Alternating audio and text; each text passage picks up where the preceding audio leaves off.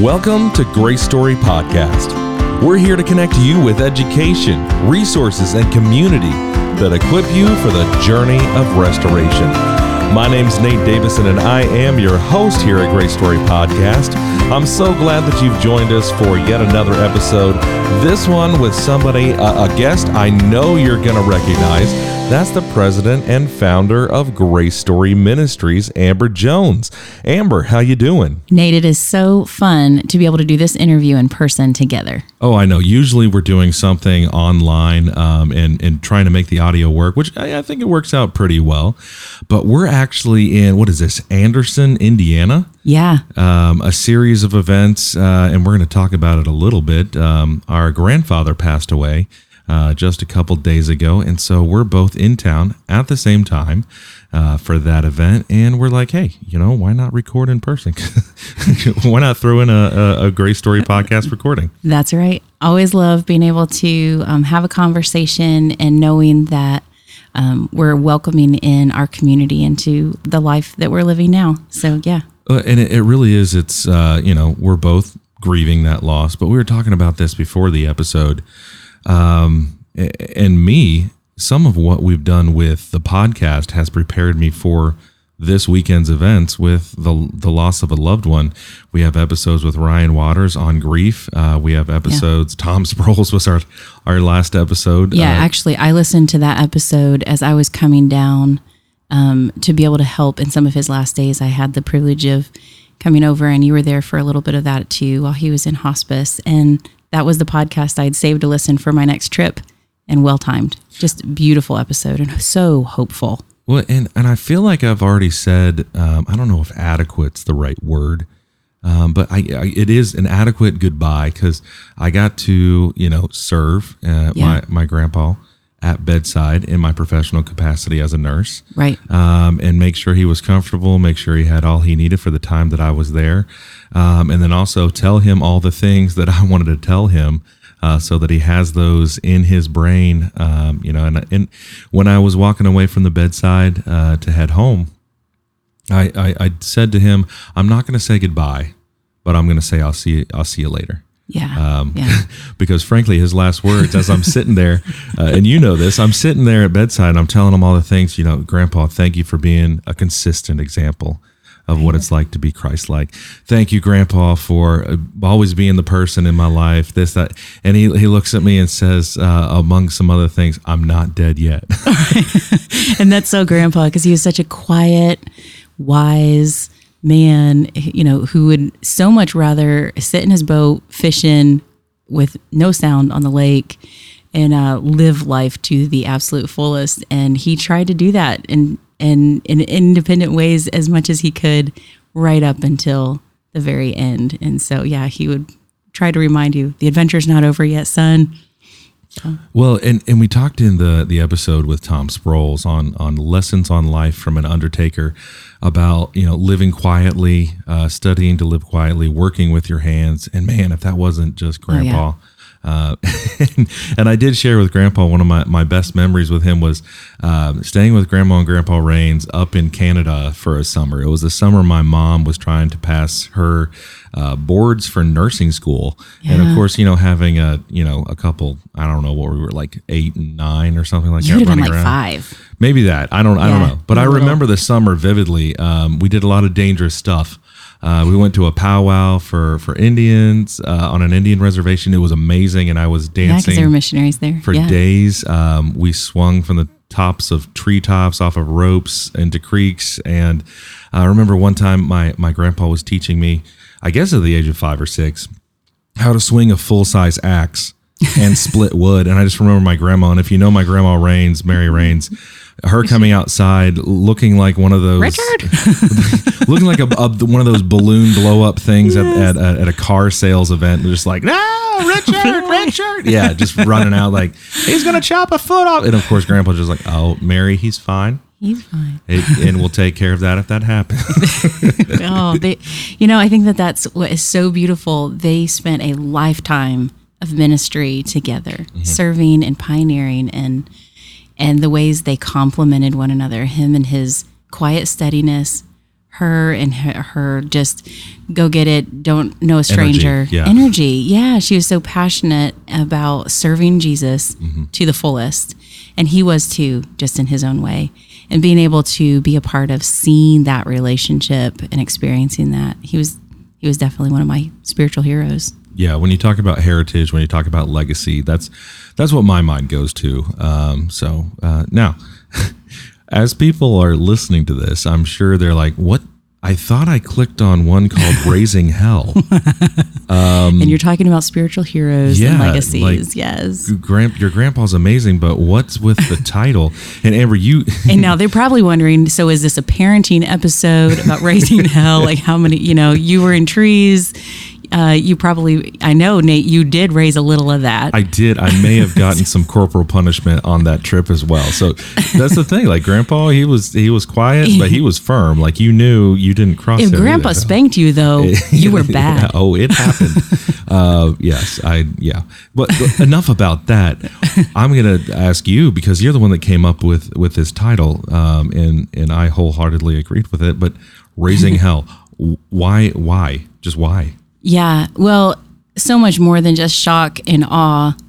I know that as I've talked to members of our Grace Story community over the last couple of years since Grace Story began, and time after time after time, we hear back about the connection that people have with my story of childhood trauma, but especially within the body of Christ. So within church families where on the outside it kind of looks like everybody has it pulled together, you're a good little Christian family, and behind closed doors, things are falling apart.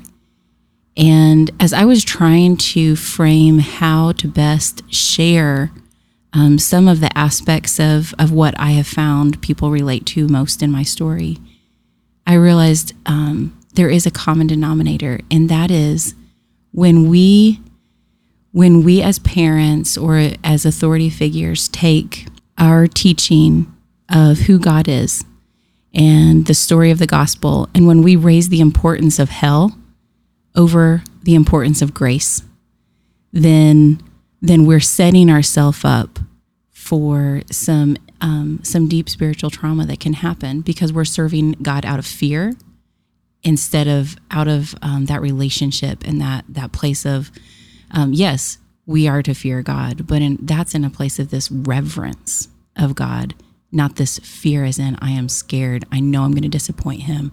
I know he is letting me in heaven on technicality because I have checked all the boxes that my church has laid out for me.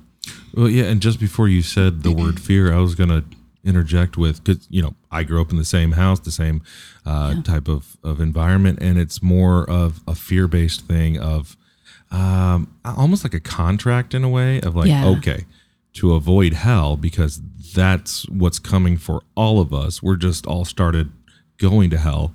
The only way out of hell is to sign a contract. And I will follow these rules, worship on Sunday, tithe 10%. I got that. That's fine. I can do all these things, and serve Jesus through this contract. And as long as I do that and don't miss anything, which I'm probably going to, you take that down and water it down. There's zero relationship there without that contract. It's all fear-based. Well, because it becomes overwhelming. If you must follow X, Y, Z in order to inherit the kingdom of God, instead of coming to the kingdom of God as a child and believing in faith that what Christ did on the cross and accepting that, a repentance of your sin, the basic gospel message, if we add to the gospel message, what we're doing is beginning to add on those, what I call rubble, those things that stack around us. And this always makes me think of my 6-year-old Vivi, who just piles in to bed with stuffed animals that you can hardly find her as you just like kind of weave into the stuffed animals and the 17 loveys and the 400 books. And by the time you get to her, you're like, oh, wow, you are in here. Good. Okay. I hope you can breathe. But sometimes in a spiritually dysfunctional home, that can happen with unfortunate things. So not the loveys and not the cuddly things.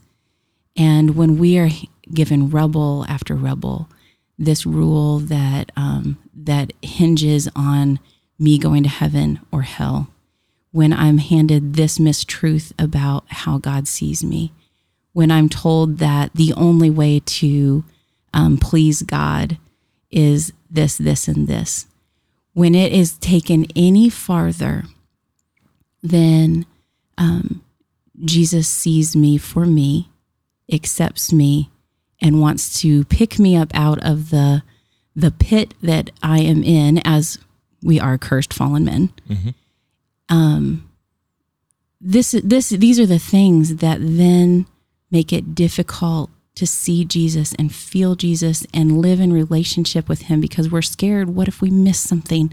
What if we need to add something more in here? Does that make us holier? Does that then, if I add more to it, if I keep adding, does that make me better then? So does that give me a better chance? Because what if I really keep struggling here, but I really am doing good over here?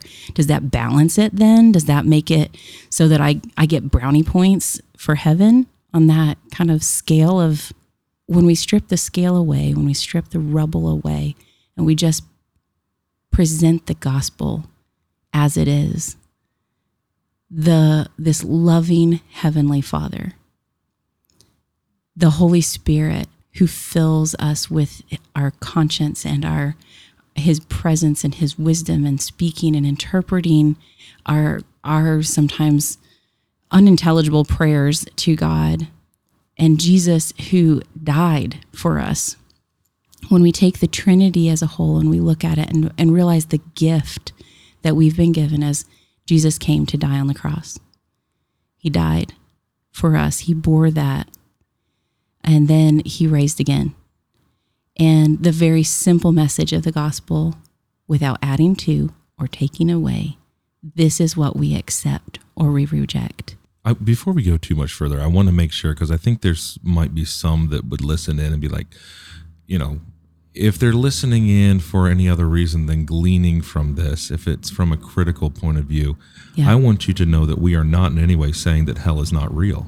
Right. Our core one of our core values is the inerrancy of Scripture. Correct. And it's a very real scriptural thing that hell is real. What we're saying is that when I accept Christ and I repent of my sins, and my identity is then found in Christ and what he did for me, it's no longer something that I have to fear. That's called condemnation. That's very scriptural. So now I'm not scared of hell.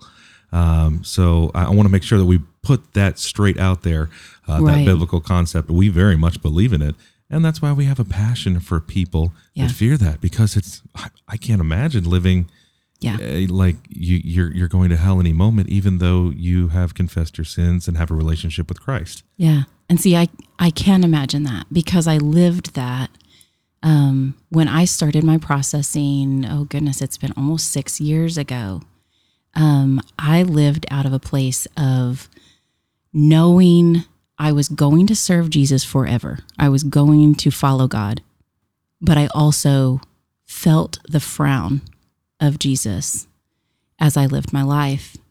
I would teach women's ministry in various capacities, and I would beg and plead with them to have that intimate relationship with God, because he wanted them and he wanted that time with them.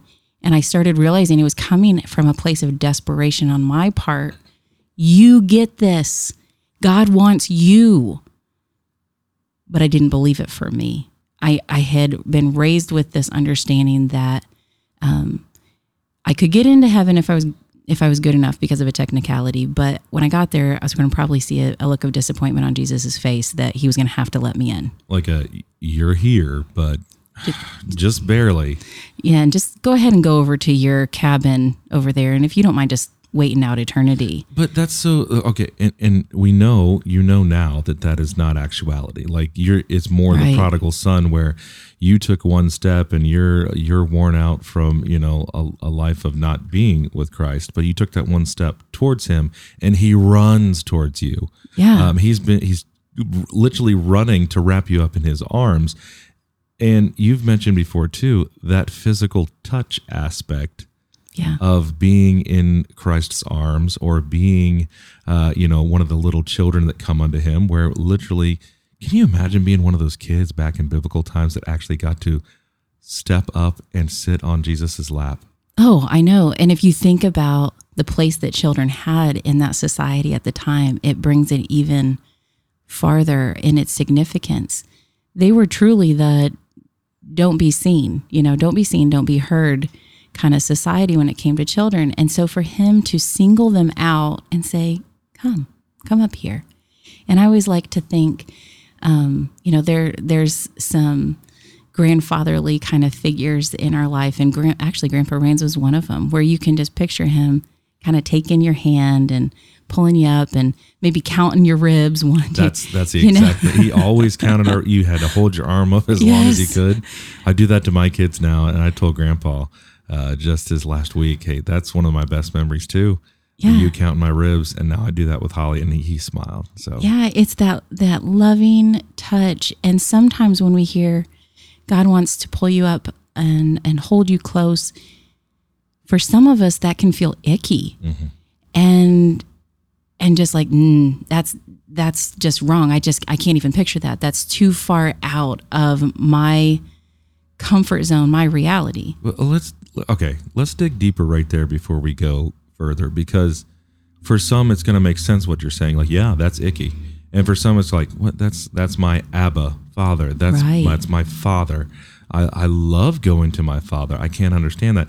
And I think for both, even the ones that are like, yes, that is a weird feeling. Yeah. They may not actually understand why they feel that way. Yeah. As much as the person who's saying, Abba Father, closer. I can go to him anytime I need him. He's my comfort. He's my rock. He's my covering. Literally, I'm the apple of his eye. I'm who he loves.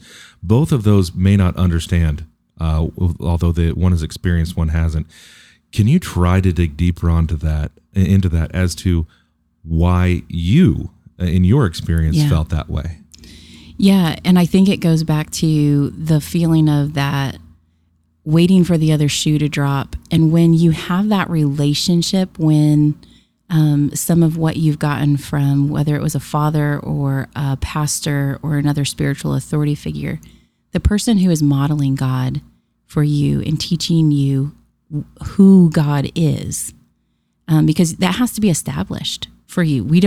We come with an innate, very, that the core of us is always reaching out towards God. We're searching for that relationship. So we are born with that. But because of our environment, we are given that, we're shaped in the view we have of him. And so that spiritual authority figure has a lot to do with that. Now, if you kind of grow up in a place where hugs aren't common, physical touch isn't common, or negative physical touch is the name of the game, then you're already going to kind of have that wall up to that language and to that idea.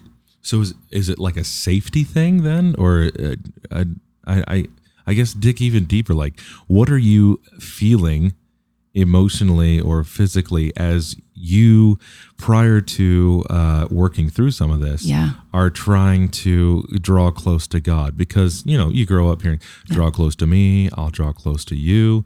We all know those scriptures, and you have devotions. So if you're feeling that way, just walk us through, as you're trying to draw close to God, what are you feeling? Unsafe? Scared? Yeah, I would say some of all of that, because it doesn't have to be just one thing.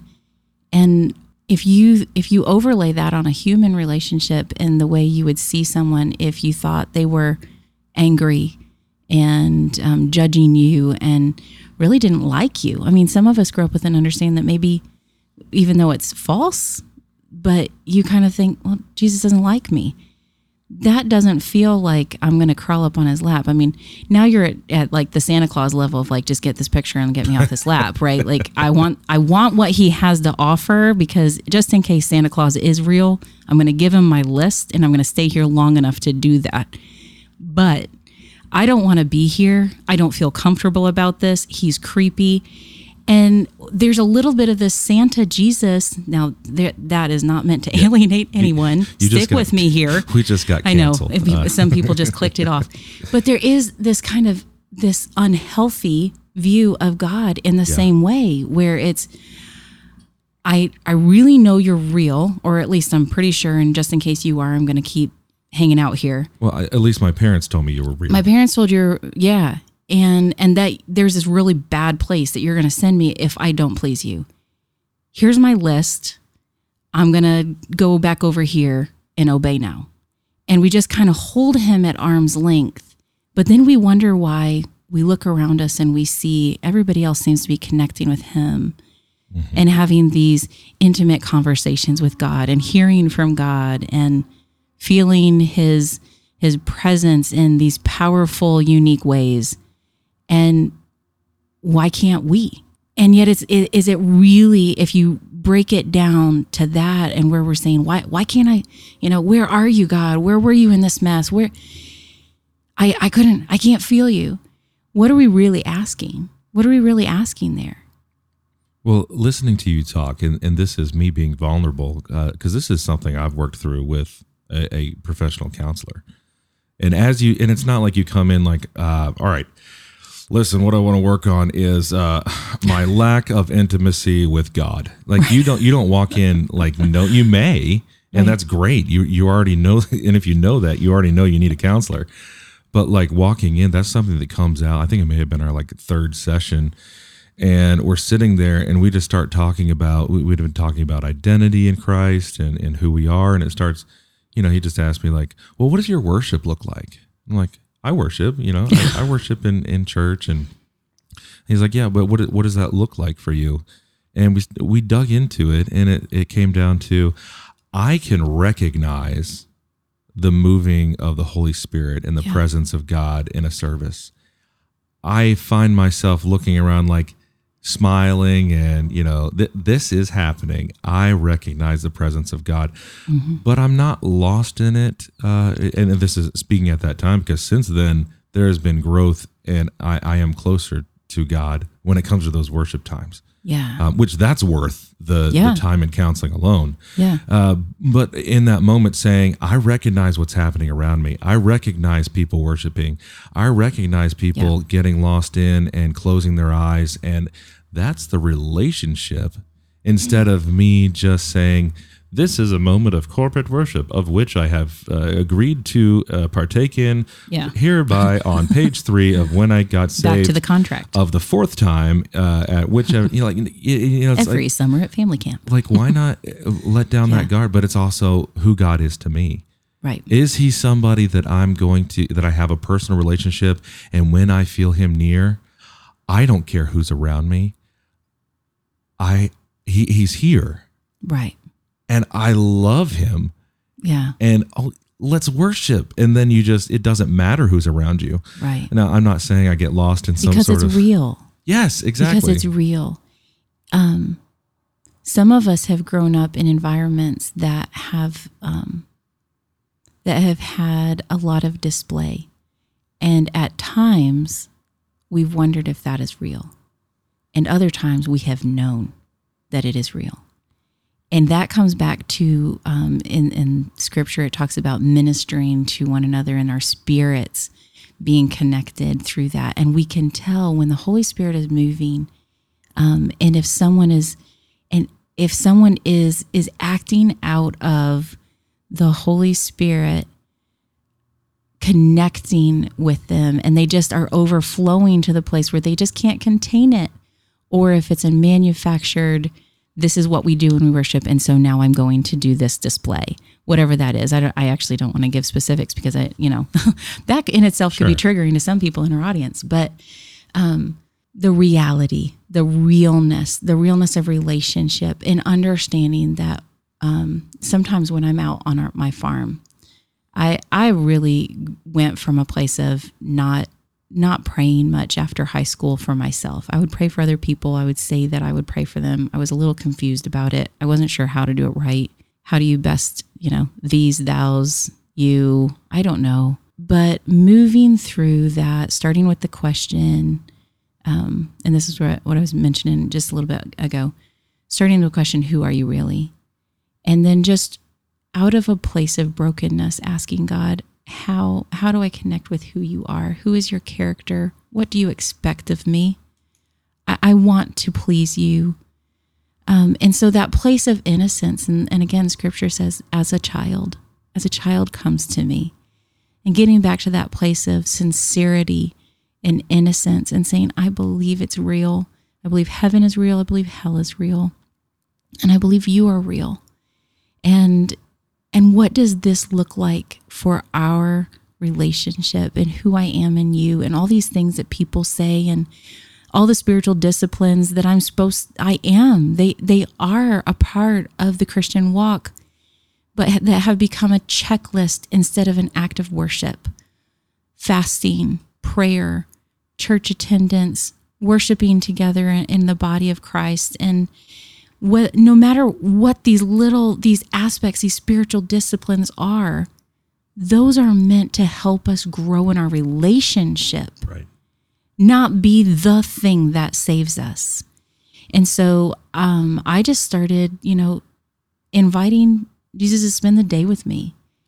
And at first it feels a little weird, but I do, back to Grandma and Grandpa, they were my model for prayer for a while. And man, if you spent very much time with them at all, when they were just sprying with it, they would pick up in conversation and prayer right where they left off. I mean, Grandma, she would start praying, she could cry. And like if she had left off crying, she was back to tears, like right immediately, because she was right there with God. It was a real conversation. It wasn't just, am I praying the right formula to get through this time and say I did it? He was with them. And so there have been times out back on our 40-acre farm there in central Michigan where Darren and I will be talking about something that's distressing us, whether it's finances or something that we're working through with one of our kids or a relationship. And as we're walking along, we've got this amazing laneway and go let the cows out. And as we're walking along talking, we'll just invite him into the conversation. And as we're talking, there will be times where we'll say, well, Lord, you're part of this conversation. You've heard our concerns. You know what we've already said. And Lord, we need direction here. And can you speak with us? Can you walk with us? And that is not unbiblical. No. If you look at Jesus when he came back and he was walking on that road with the two that didn't even know him at the time, and then their eyes were opened, and you just think, he walks with us like that. But we have to foster that relationship. And I think the question so many of us, at least in our Grace Story community that I've spoken with, is, but how? How do we get there? I want that. I would love to invite Jesus into my day. But I'm not sure he even wants to spend time with me, because either I'm flooded with dishes, babies, and laundry, or I'm flooded with all the to-dos I have at work. I have this deadline. I have that deadline. I've got to finish this class. I have, in between talking to, my husband on this and then trying to not fight and get to bed and get enough sleep so I can run this rat race again. Where does he fit? Well, as I listen to you, one thing I do think is when we accept Christ into our lives, the Holy Spirit dwells within us. Yeah. That's very biblical as well. So, when we have that relationship with Christ, he's not just beside us or walking alongside. He is within us. He's within us. Yeah. And he understands us more than we even understand ourselves. But I think for the listener, because if I'm listening to you, I've heard kind of where you were, and then I hear where you are, and you alluded to it a little bit. That's great, except how do I do that? Right. And so I want you to take us to kind of how you got there. What was it? Just you one day snapped a finger? Was it a miracle? Like, some people I stopped smoking in the day. It was just don't we wish? Oh, there was very little work involved, right? Because that would work well for me. Yeah. Well, that is what I prayed for. I will tell you, I begged God, and just like we hear Paul pray, "Take this thorn from me," I begged with sincerity that God would help me to know what was the magic thing, the blessed thing that would suddenly make that relationship happen. And I would do it. I would have. I used to pray that as a teenager. I grew up on a Bible college campus, and I would hear all the disciplines that would help you grow closer to God, whether it was fasting, singing the hymns. I would skip our lunch break and go to the chapel and pray and sing hymns, and I felt so silly doing it, but I was willing. I was going to do anything it took. And I never felt that closeness that I was begging for. God didn't change my circumstances that I was begging for. And I couldn't understand it because I thought, surely this would be within his will. God said, or people would say, pray within God's will. And it, just ask in faith, believing it'll be done. And it wasn't done. I still went home and was walking in the door to the same dysfunction and the same relationships that were there when I had left. And so I didn't know how this was to work. As I got older, there was a situation that came to mind, and this is one of the things that I like to encourage people with, because I think it helps us understand that God is with us in our mess, and he is growing us to himself, but it just doesn't feel like it sometimes. And that's when we kind of get bogged down with, well, where are you, God? So as a kid growing up, and I was doing all that begging, and about fourth grade, we, like I said, grew up on a Bible college campus, and there was a missions conference that was happening. And a missionary, native missionary from Ukraine came over. And as I was going through the cafeteria one day, he stopped me and in his thick Ukrainian accent said, God has told me to give this to you. He handed me a little kind of trinket wooden bowl that they would give as souvenirs. And he said, I want you to know God also said you will come and work with my people one day. Well, as a fourth grader, I immediately thought, oh, shoot. I don't even have a passport yet. I was like, oh no, this is what I'm going to be a missionary. And I don't know if I want to be a missionary, but I guess this is it, And so if God said it, then I have to do it. I have to do it. I must be going. So I'm thinking very literally, right? Fast forward, that bowl kind of hung around my bedside table, and then my mantle, and then a box under my bed. And I've looked for it recently on the farm to see if I kept it, and I don't know that I did. But as Darren and I began doing some of our grass-fed farming and trying to see how God might use that to steward some wealth for his kingdom, and we found a way to partner with some missionaries that work out of Slovakia. And so Ed and Heather Durham that have a girls' orphan transition home. So as the girls age out of the system, the orphanage system at 18, they're handed a certain sum of money and said, here you go, good luck, go live. And a lot of those girls can end up in trafficking and some pretty bad situations. And so they have a home there in Slovakia for the girls. We raise beef on our farm, and they own it, so we raise it, and then the funds from that go to support that home. And so we were getting ready to go over and see the home and meet some of the girls, and God brought that wooden bowl back to mind. And just out of curiosity, I was like, I wonder how close that is. I wonder if this has to do anything. This is interesting. I did a little checking in. Ed and Heather would have worked with that man that had talked to me in the fourth grade at the time that he had met me. So they met him. They would have worked with him. The lady who ran the girls' home would have been one of his students from the college where he worked. And where we were going in Slovakia was just, a very short drive to the college where he worked. So God just reminded me in that moment, back there in fourth grade, I planted this moment of grace so that later, when you were in a safe place, when you were flourishing, when you were doing the work, when you were ready, you could now be ready to hear me and see me.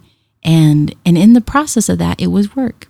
So in wondering, what is the magic formula that gets you from I don't feel God to I feel God?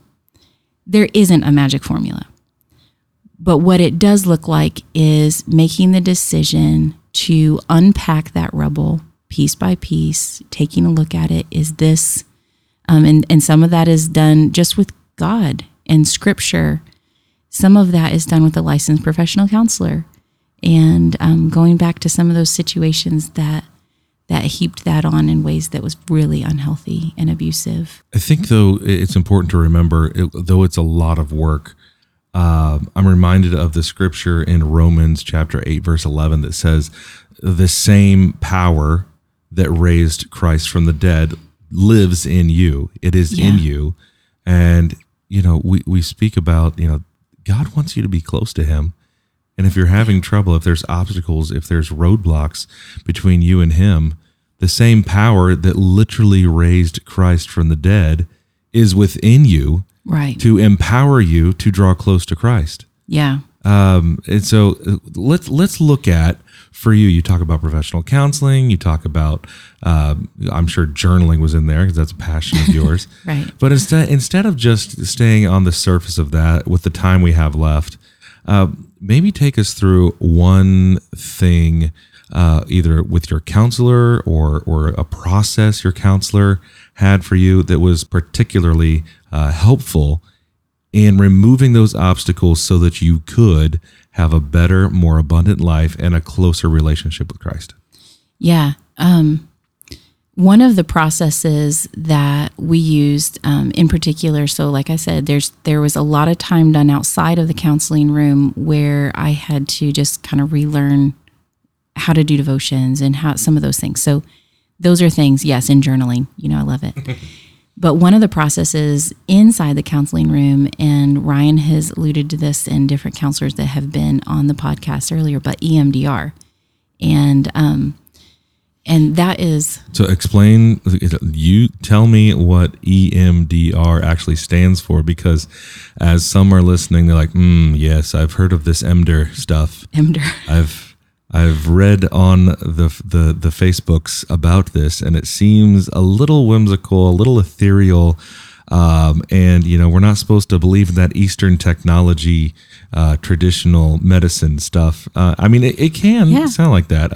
Well, and I've been asked, is it hypnosis? And, right. And it's scary. And I think anytime there's something that works at this level and is unknown, if you don't really understand how it works, it can feel a little scary. But, and this isn't something that no.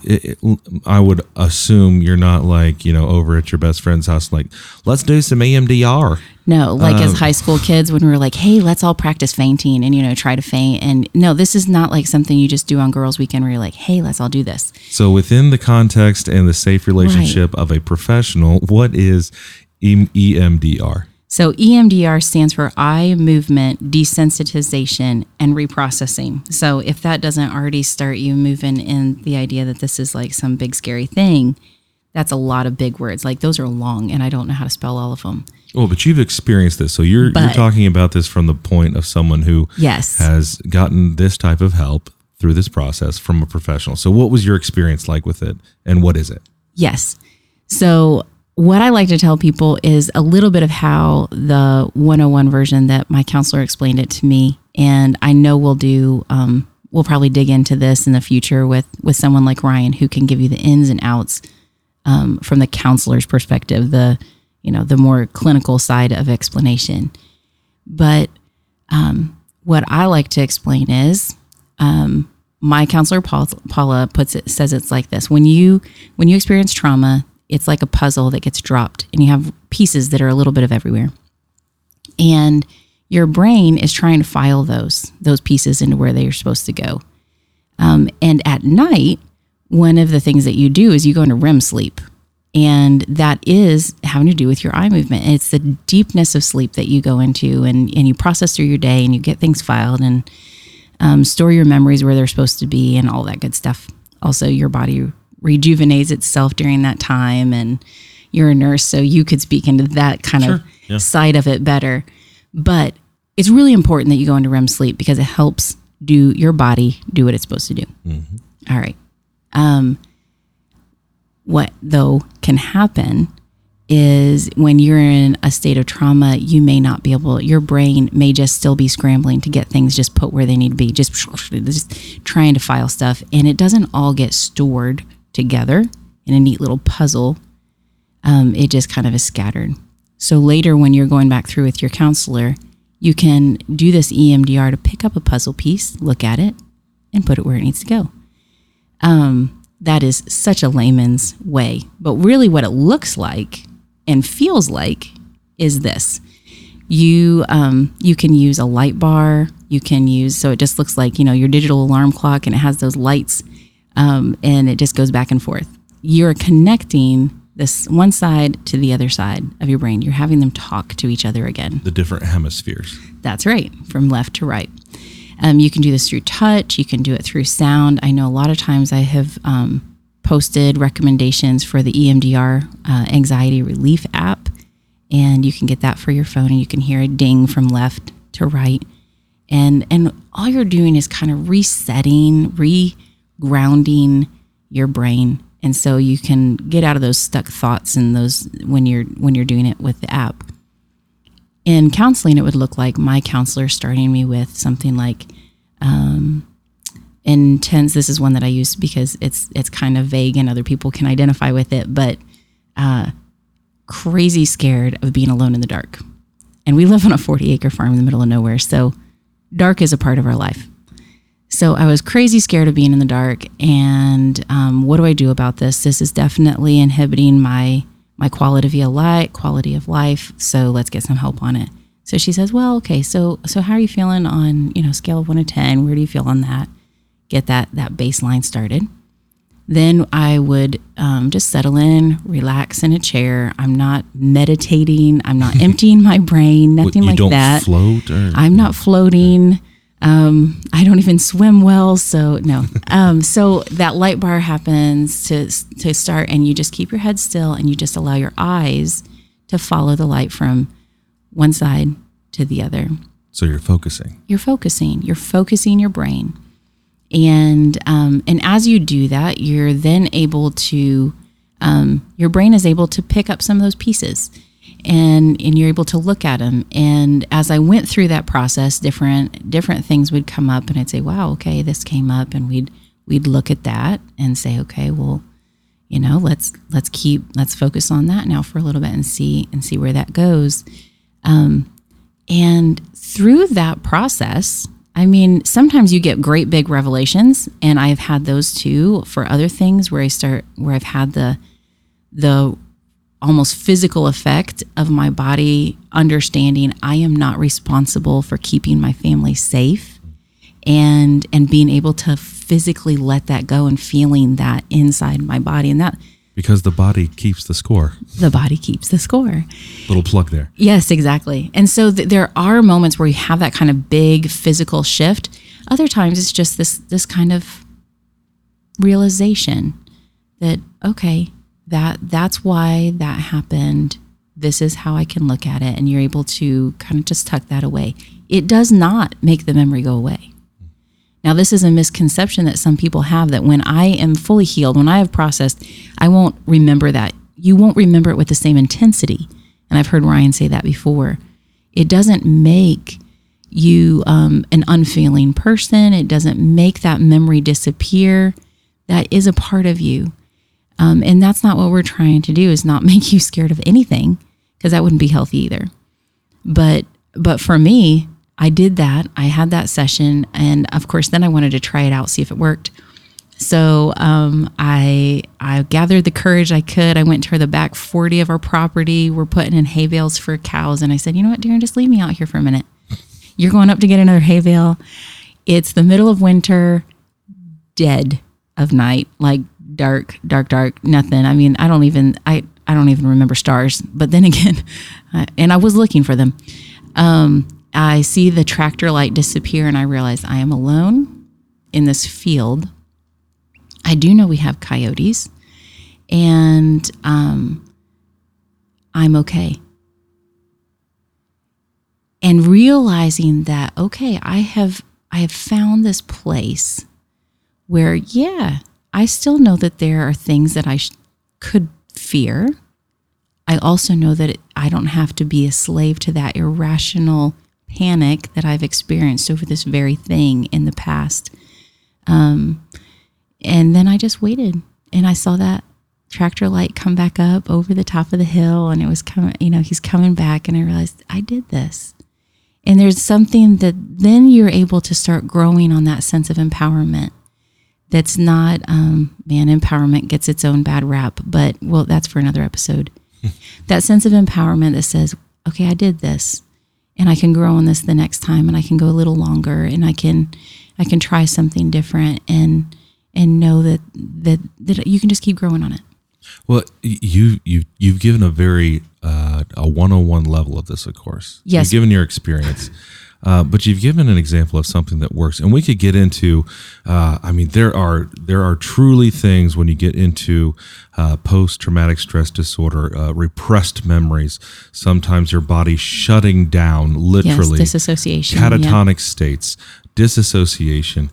There's a reason why there are such a thing as counselors, licensed professionals, psychiatrists who work through these things with people, because the level of traumas out there are unfathomable. The evil that people are capable of inflicting on other people, and the effects of that, our brains just cannot fathom. But what you've given us example of is that healing is possible. Right. And it takes work, it takes time, it takes intention, and sometimes it's uncomfortable where you find yourself out in the back 40 in the middle of the night in the dark, but also smiling. You're like, ooh, yeah, I'm out here. I'm not freaking out. Yeah. That had to be exciting. And even if I'm freaking out a little, I'm okay.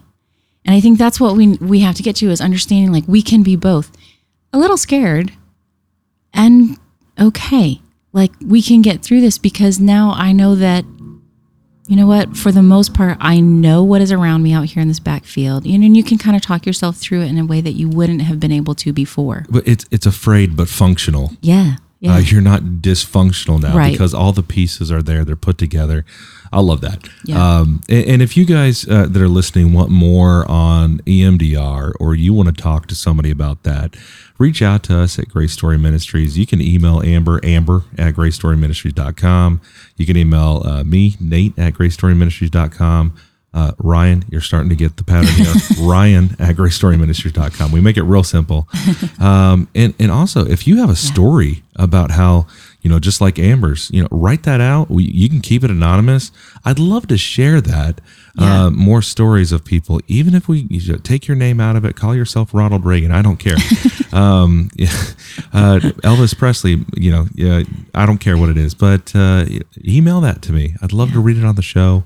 But yeah, this is something that can actually happen for people. It is happening for people. Healing is possible. Yeah. And it's happening, and it's happening within our Grace Story community. Absolutely. In ways that are just absolutely incredible and encouraging to me and our team as we lead and we make these opportunities, like conferences coming right up here in a few weeks. November 5th and 6th. Yes. Yeah. So, and it's not too late. Get your ticket. But in opportunities like that, and when we're volunteer based. And so when we pour our time into making these resources available, we're doing it because we know there is hope possible, and we know that people are ready and looking. And so we're here. Grace Story is here to connect you with those resources. And we say it all the time. But, when I started Grace Story in 2019, the idea was I had a friend that had walked me through those 3.5 years of just such darkness. And I didn't know where to start. I just knew that something was off, and I had asked God, who are you really? And I wanted to find him. I wanted him to find me. I wanted to connect with that. And my mentor friend Rebecca was able to just say, okay, I think this intensive would be a good place to start. Here's a counselor that I think that would be good for you. And man, started with Kathy Sprinkle. She's one of our speakers at conference, and man, she's a powerhouse. Oh, if you didn't hear her last year, you're gonna love it. You're gonna love it. She's coming back to talk about this year. She's talking about trust betrayal and what happens when someone we trust betrays that trust, and how do we learn to trust again. And so that's going to be a really special, needed session on Saturday morning. But then moving through that process and having that friend for the journey. And when I got to the end, I realized, wow, what a blessing it had been to have someone who was able to walk with me. And as I asked God for how to do that, how do I best share my story? How do I best help others who are in the same place that I was? And I felt like I knew he just gave me this vision for Grace Story and how we too can walk and be a friend for the journey for others who are ready, searching, and ready for healing. Well, and if you're one of those people listening in that you're like, okay, yeah, I don't know if I'm ready for the blinking light, but I do know that I need to at least just talk to somebody. Yeah. I mean, I've been through counseling, still going through it. Amber obviously shares her story. Still going through it. It's not something which I've shared before too. Like I'm getting in there like, you say it's going to take 6 sessions. Well, I can make it in 4. Yeah. Just give me the homework. Like it's not like that. #overachiever. If you're, that's part of the problem. If you're wanting to start that, something special with Grace Story, go over to GraceStoryMinistries.com. Go to that counselor referral button. And that's actually, it's not just putting you into an algorithm. That's actually Ryan, a licensed counselor behind the scenes looking at your area and giving his personalized, if you want a personalized shopper with experience for your counselor, go to GraceStoryMinistries.com. Fill out that counselor referral form. It is absolutely free. That's hard to say. Counselor referral form. It's all free. It is all anonymous. It goes straight to Ryan, and he'll look at it. And he just did this for somebody, a listener down in Orlando, Florida. Who said, "Hey, this is what I need." And Nate, in the last year, we have connected 14 of our friends in our Grace Story community. We have connected 14 people just in the last year directly with a counselor. Now we've helped many more with resources and just being there as a friend to talk to and some of that, but specifically starting their counseling journey, 14 people in the last year.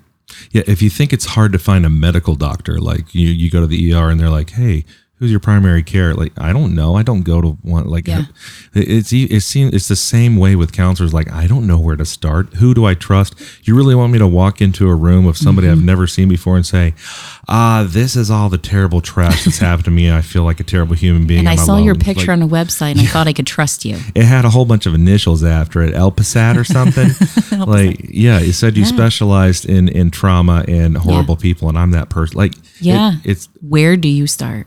Well, start with a personal shopper, with someone with the integrity, the compassion that is Ryan Waters, and we're happy to have him on board. While you're over there, Amber, you mentioned it. Conference is coming up, right? November 5th and 6th.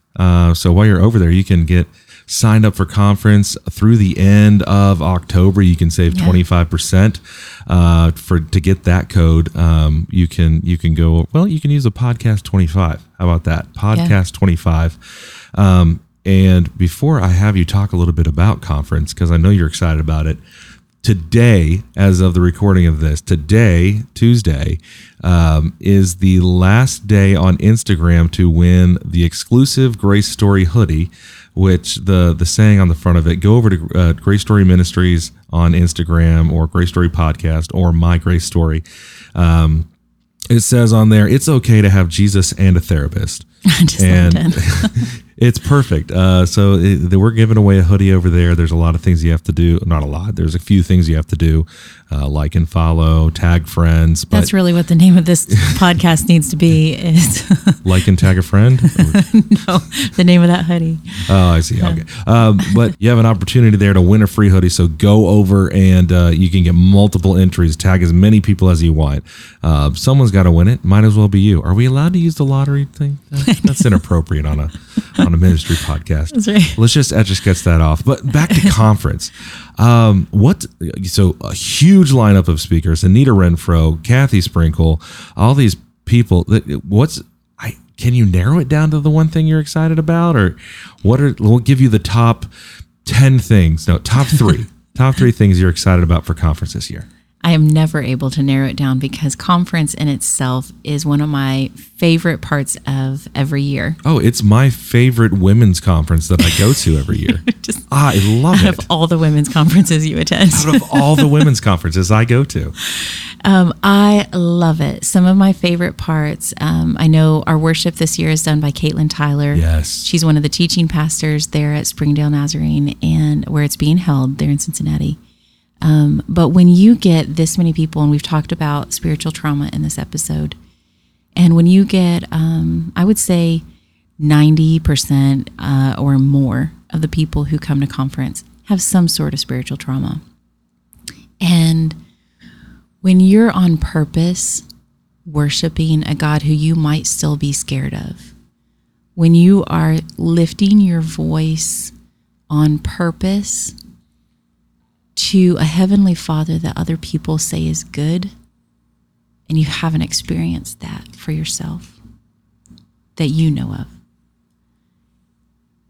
but you are bringing that intentional worship to Him during those times, during those sessions, and sometimes that looks like still just staying in the room, not necessarily singing along, not necessarily standing up, not necessarily clapping or moving along. Well, yeah, to be fair, for some people, corporate worship and being in a church service is not something that they do in a functional way. That's part of the trauma. Right. For many, many reasons. Right. Right. And it was part of mine for a long time. And that's more story for another time. But knowing that that part of the various sessions when we sing together, the Holy Spirit does come in a way that is so meaningful, because He does draw close to the brokenhearted, and that is a promise that He's made, that He will draw close to those that are broken, and we experience that. I also just love, because I mean, here's a bunch. We hear the word like-minded all the time, and but we are a group of like-minded women. We may look different. We may come from different backgrounds, from different kind of career paths. It's an eclectic group of women. But I love what one of the women said year one, and said, "There's finally a place for all of us." Yes. And there is. We just come together. We believe that as the body of Christ, we come together. This is where we can leave those kind of differences that you may chat about on Facebook. You leave those at the door. We're not doing that here. This is a place where when you walk through that door and you see Sharon at our registration table with her just, oh my goodness, gracious welcome. You should feel like, you probably are going to feel like you're coming to a friend's house where you know some hard things are going to be talked about, that you might cry a little bit. You might not. You might not have unlocked that yet, and that's okay. I like to say, man, I got like one therapy session too many, because now I cry a lot. so we're gonna have to undo a little bit of that. But you're gonna have some hard conversation. You're gonna have some laughter. But when you leave, you're gonna know that you were loved. Well, that's the thing, because people at times like, what is Grace Story Conference? What is it like? It's so hard to describe it, because the format, of course, is not like any other. The way it happens with storytellers, and then followed up by professional counselors, or master's level instructors, experts in their field, to give you tools for your tool bag based on what you just connected with. For someone who's been there. Because we don't want to just open you up with a story. So many times you go to a conference or a retreat, and somebody shares their story, and you're open and broken and saying, "Oh my goodness, me too," and then you go home and you're kind of raw around that, and you're back to the same stuff, and you still don't know what to do about it. And so we follow those sessions up with, here is a counselor in the moment to give us some hands-on practical tools that we can put into place right now, who's going to explain what was going on in that situation so we have some better understanding around it. There's always that professional aspect that follows up the story, so we know what to do about it, and it gives not just the openness and the rawness, but the empowerment that goes with it to do something about it. And that's the thing about the conference. It's not that we have a ton of fun there.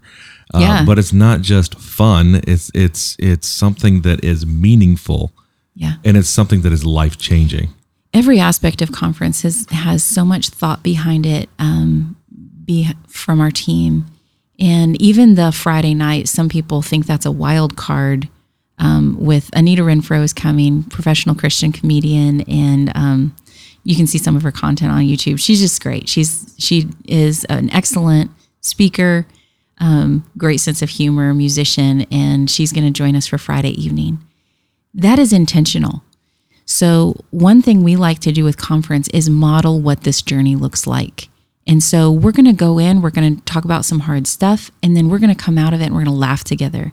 Because if you don't have moments in the journey of taking that break and having that breath, it becomes too overwhelming and you can tend to give up. Well, there's more emotions than just anger, sadness, rage, depression. There just happens to also be happiness, joy, passion, abundance. Yes. And that is truly, when we go to try to, why are we doing this? It's because we want to feel those, right? We expect to feel what we would consider negative feelings, but there's part of us that wants to wake up the side of us that can feel the joy and abundance and gratefulness again. And when you've gone years with having shut down to the point that you don't feel the sorrow, you have also shut down the joy. Well, and part of that is just self-care.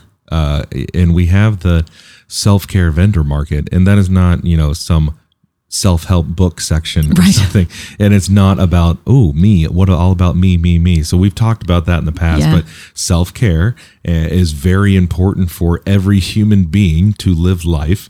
I hope people out there do the self-care of brushing your teeth, the self-care. And don't consider that selfish. Be a friend, brush your teeth. So there's lots of things, but what are some of the things in the self-care vendor market this year that you're excited for? Yeah. So the idea behind self-care vendor market was always this idea of reteaching what is self-care. It's not only massages and spa products and all of that kind of thing, shopping, therapy. It is also finding the things that you need for practical ways. So consulting a counselor, they're there. Different times we've had other consultants, financial, we've looked for lawyers before, to people hospice workers, people that can be there to just answer your questions about, practical problems that you might have that you need answers to.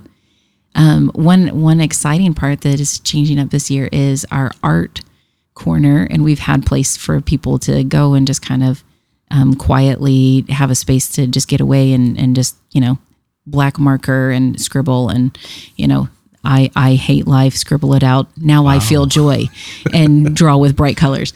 Not really. But this year we actually have an artist coming in who is doing a guided painting, and that is going to be a lot of fun during the Saturday lunch break, and just some of these kind of fun things that we get to add in. Well, now I thought it would have been that there's a Grace Story podcast booth, but there is going to be a Grace Story podcast. There is going to be that there as well. And over there, we're going to have the opportunity for you to actually be on the show in the intros if you would like. So make sure at conference, if you're coming, if you're not coming, go aahead and go get your ticket, registration squared away.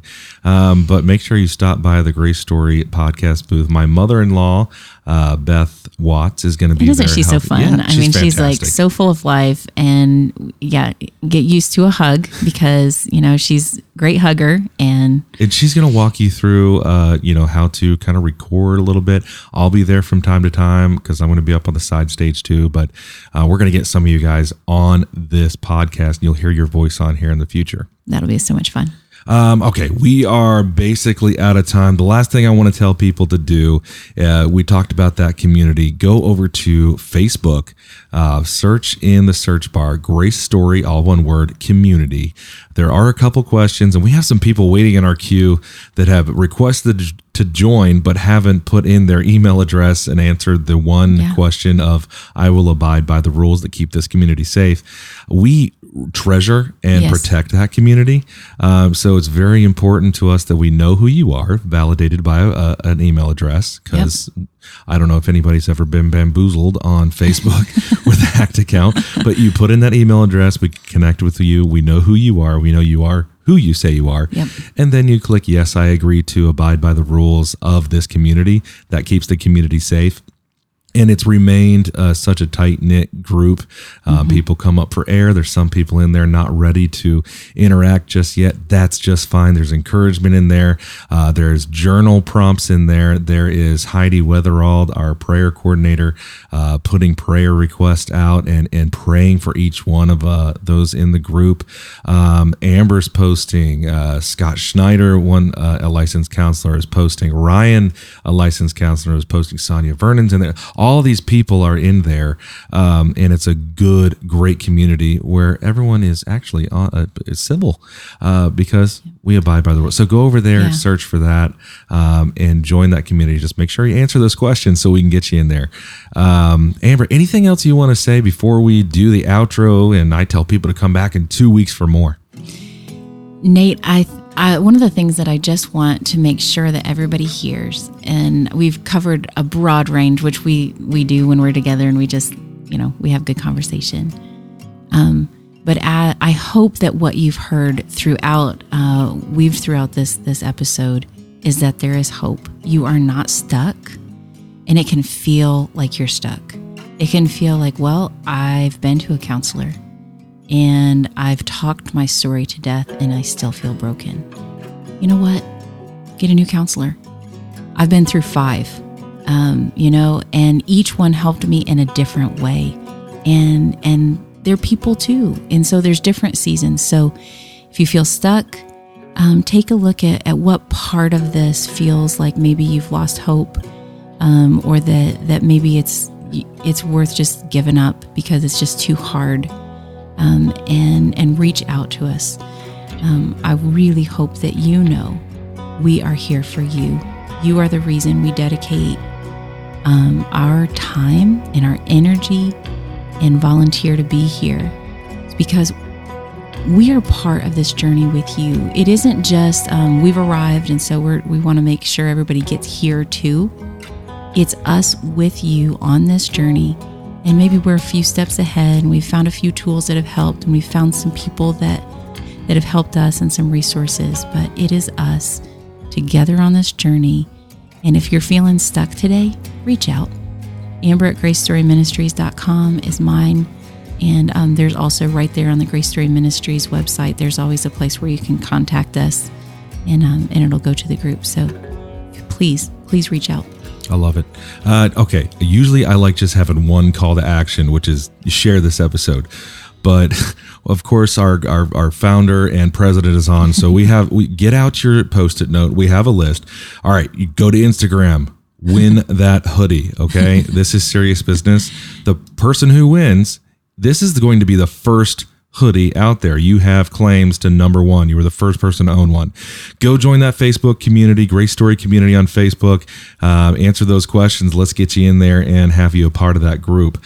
Registration for the conference is coming up fast, November 5th and 6th. Get that squared away over there at GraceStoryMinistries.com.